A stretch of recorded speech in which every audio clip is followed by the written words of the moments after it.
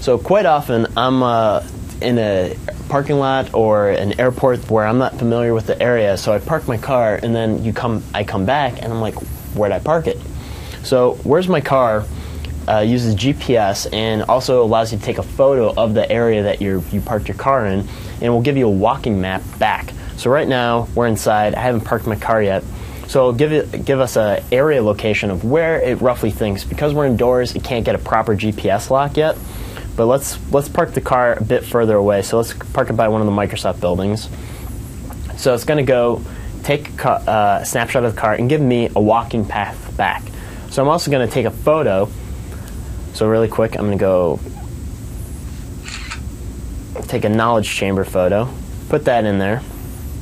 So now I have the walking path plus where my car is. So now I can still go click the map. It tells me roughly the accuracy of where it thinks I am and how far I am from the car. So I can move around, figure out how to get back there.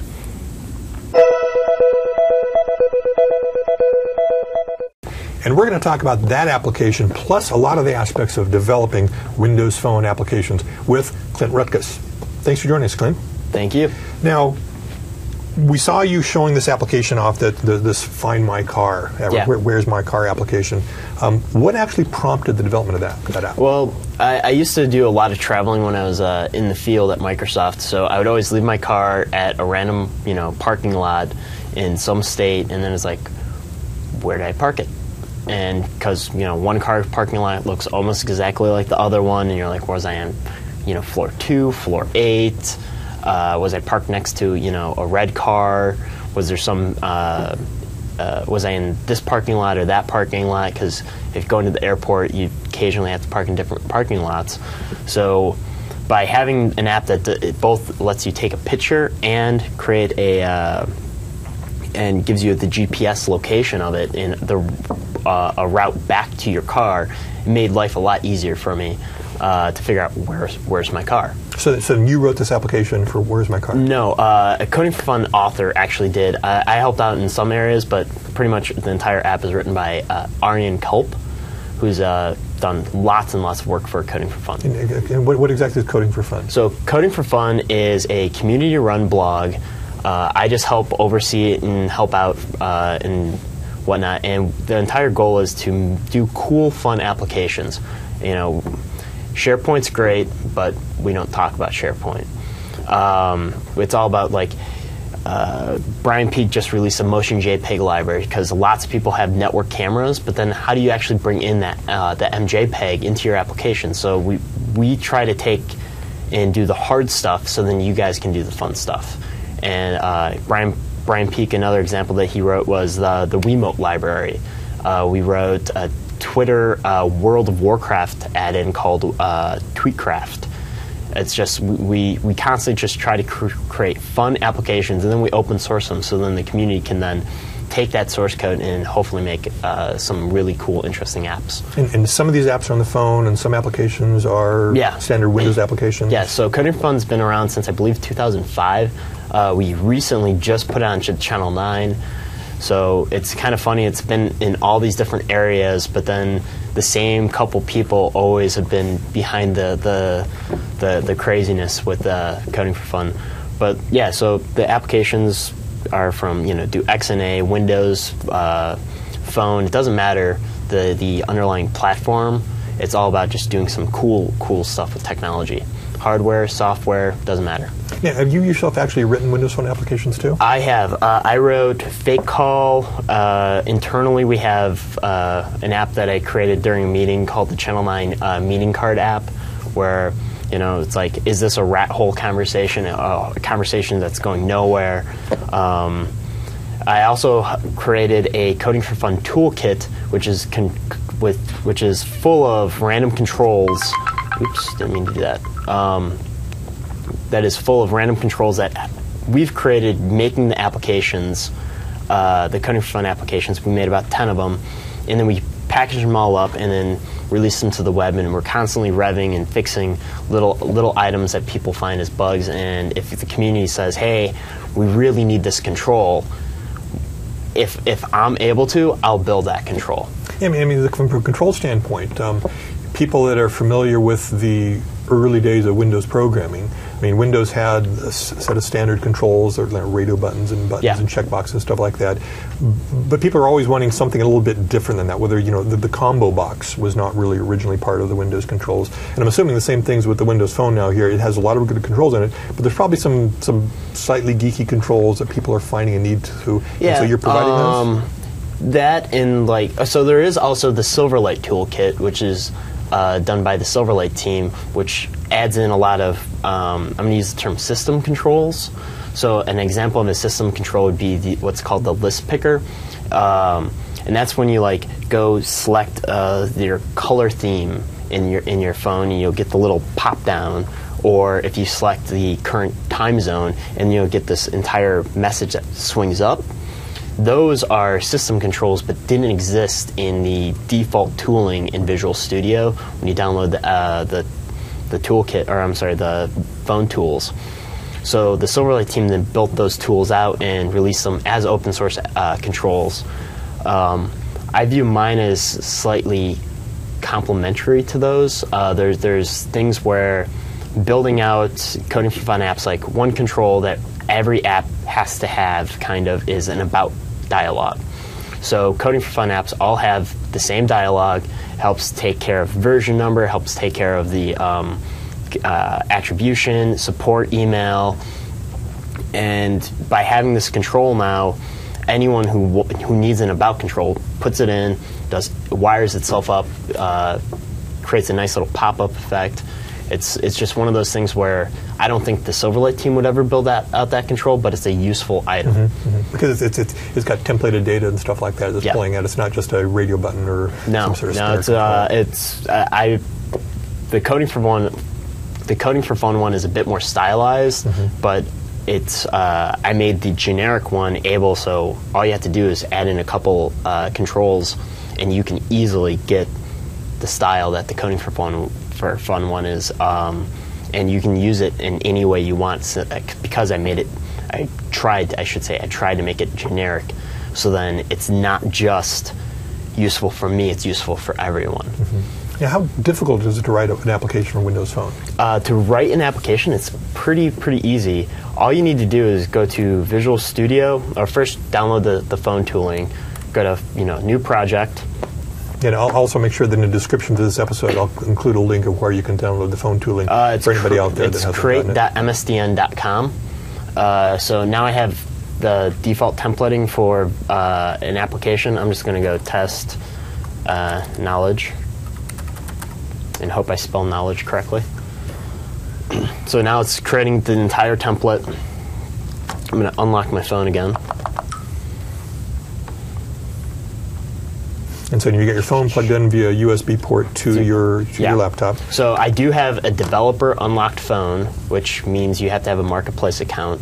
So if you don't have it, you can deploy to the emulator. But really quick, I'm just going to deploy to my device. So here, hit F5. It's going to compile the application really quick, and then download it into the phone. So deploy succeeded. There you go. Starting up.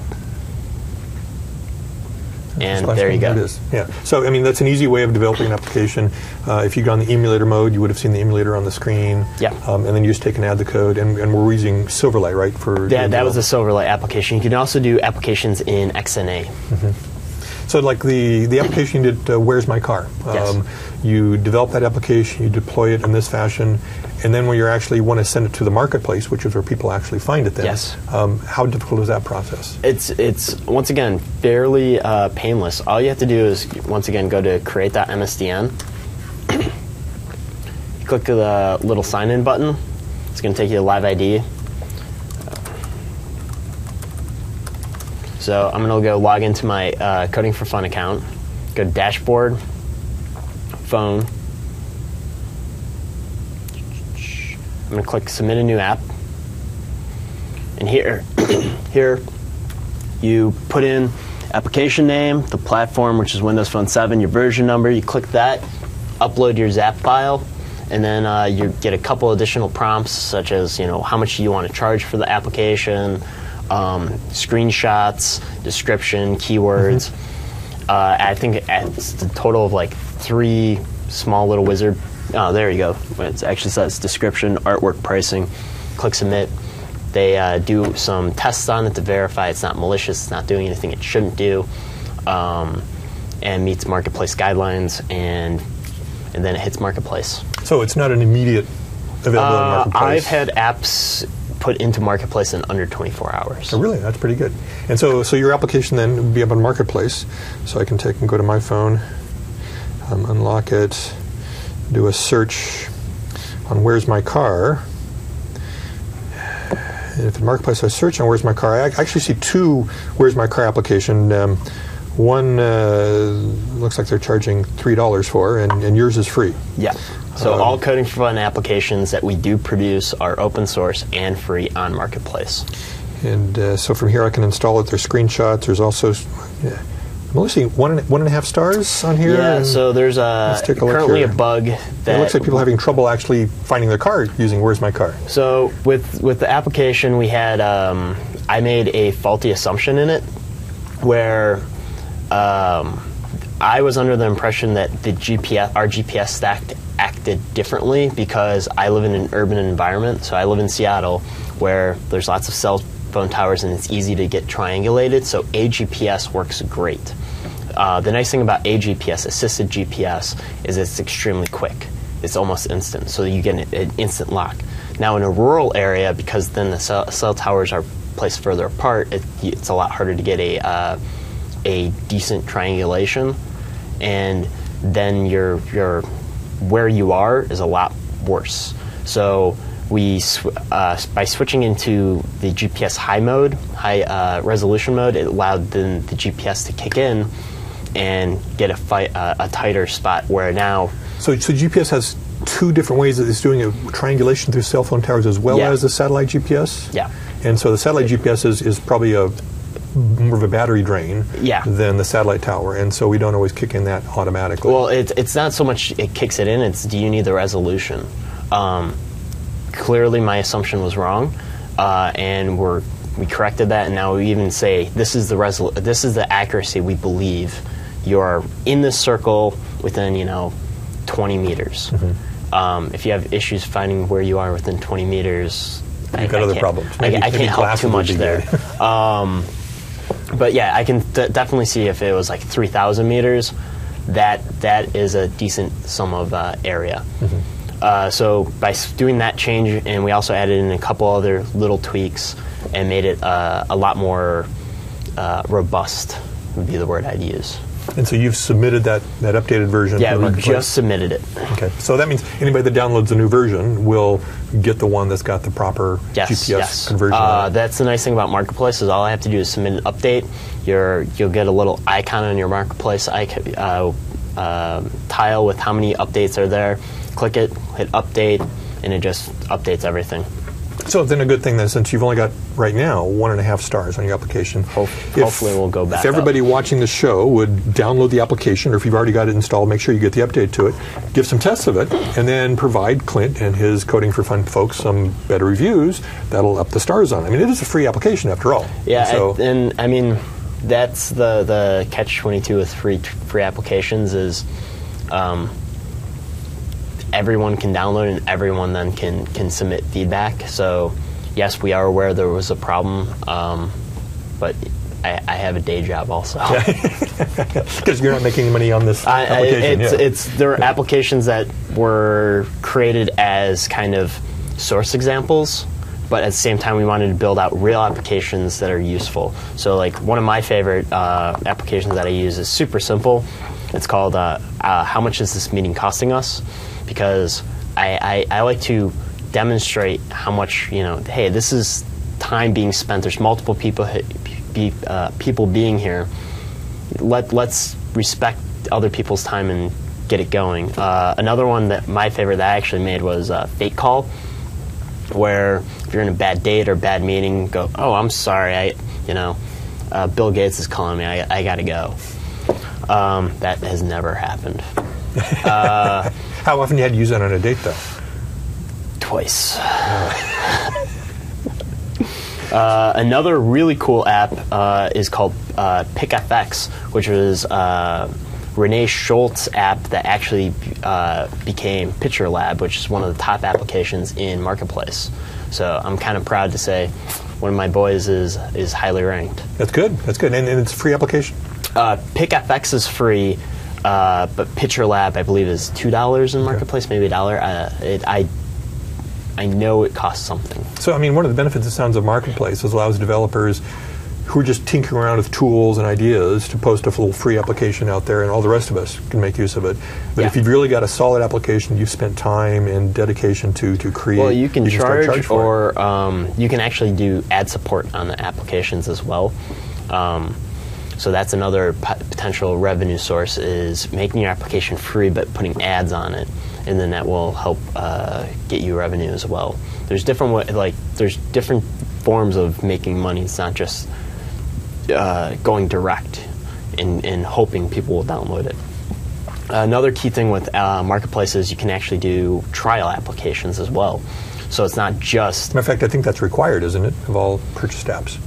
I believe so. I mean, that makes sense. Like I said, I cannot speak to that point because I've yet to actually create a paid app. Well, maybe one of these days you will. If you were to buy an application, what's the type of application you would buy for the phone? It depends, honestly. I like applications that I find useful. So sadly, I think Coding for Fun created most of the applications I would use. Lots, fun games and things that, like, people make fun of the farting apps, but it's funny because you can go in and make farting noises, and it cracks me up. I'd pay $1 for that. Would you pay for a farting application? I'd pay $1 for a farting app. I don't know if I would. I mean, I think the key thing with the phone, whether it's our phone or anyone's phone or any tool like that, is having applications that actually help us with our momentary needs, whether it's getting our jobs done, whether it's getting our family life things done, managing our information, our contacts. Like, to me, like, the Amazon application is useful.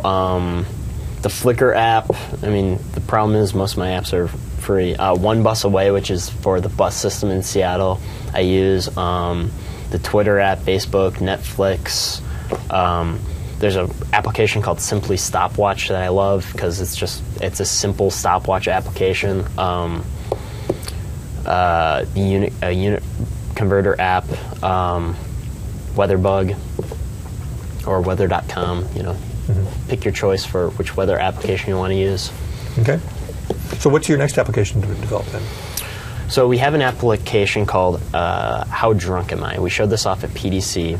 It's a simple, fun app that is 100% not supposed to test your sobriety. It's just for fun.